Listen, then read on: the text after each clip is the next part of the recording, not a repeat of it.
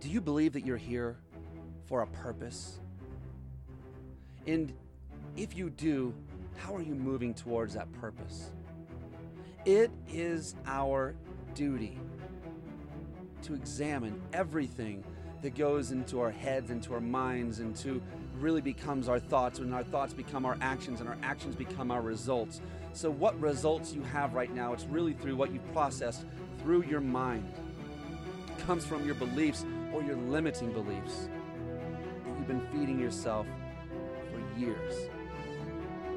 How can we be on purpose? And I would say this, find the thing that you want, the person that you want to be, maybe even the things that make you jealous, and allow those to be your vision, what drives you, and ask yourself this question: what things would that person do?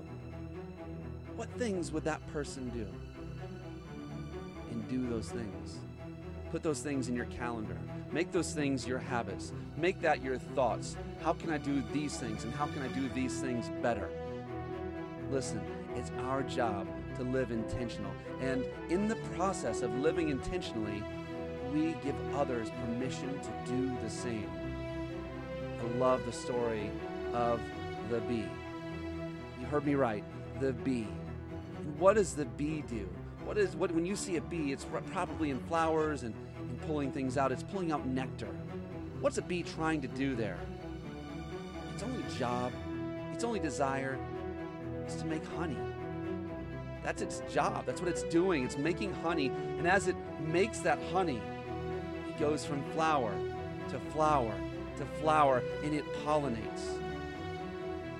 And that pollination causes fruit from all of these different plants.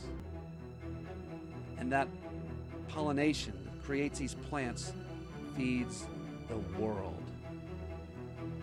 When we are in process, when we're in procession, when we're making progress towards an end that we see, that's in our hearts, a vision that we know that we're moving towards, that doesn't belong to anyone else in the whole world but ourselves.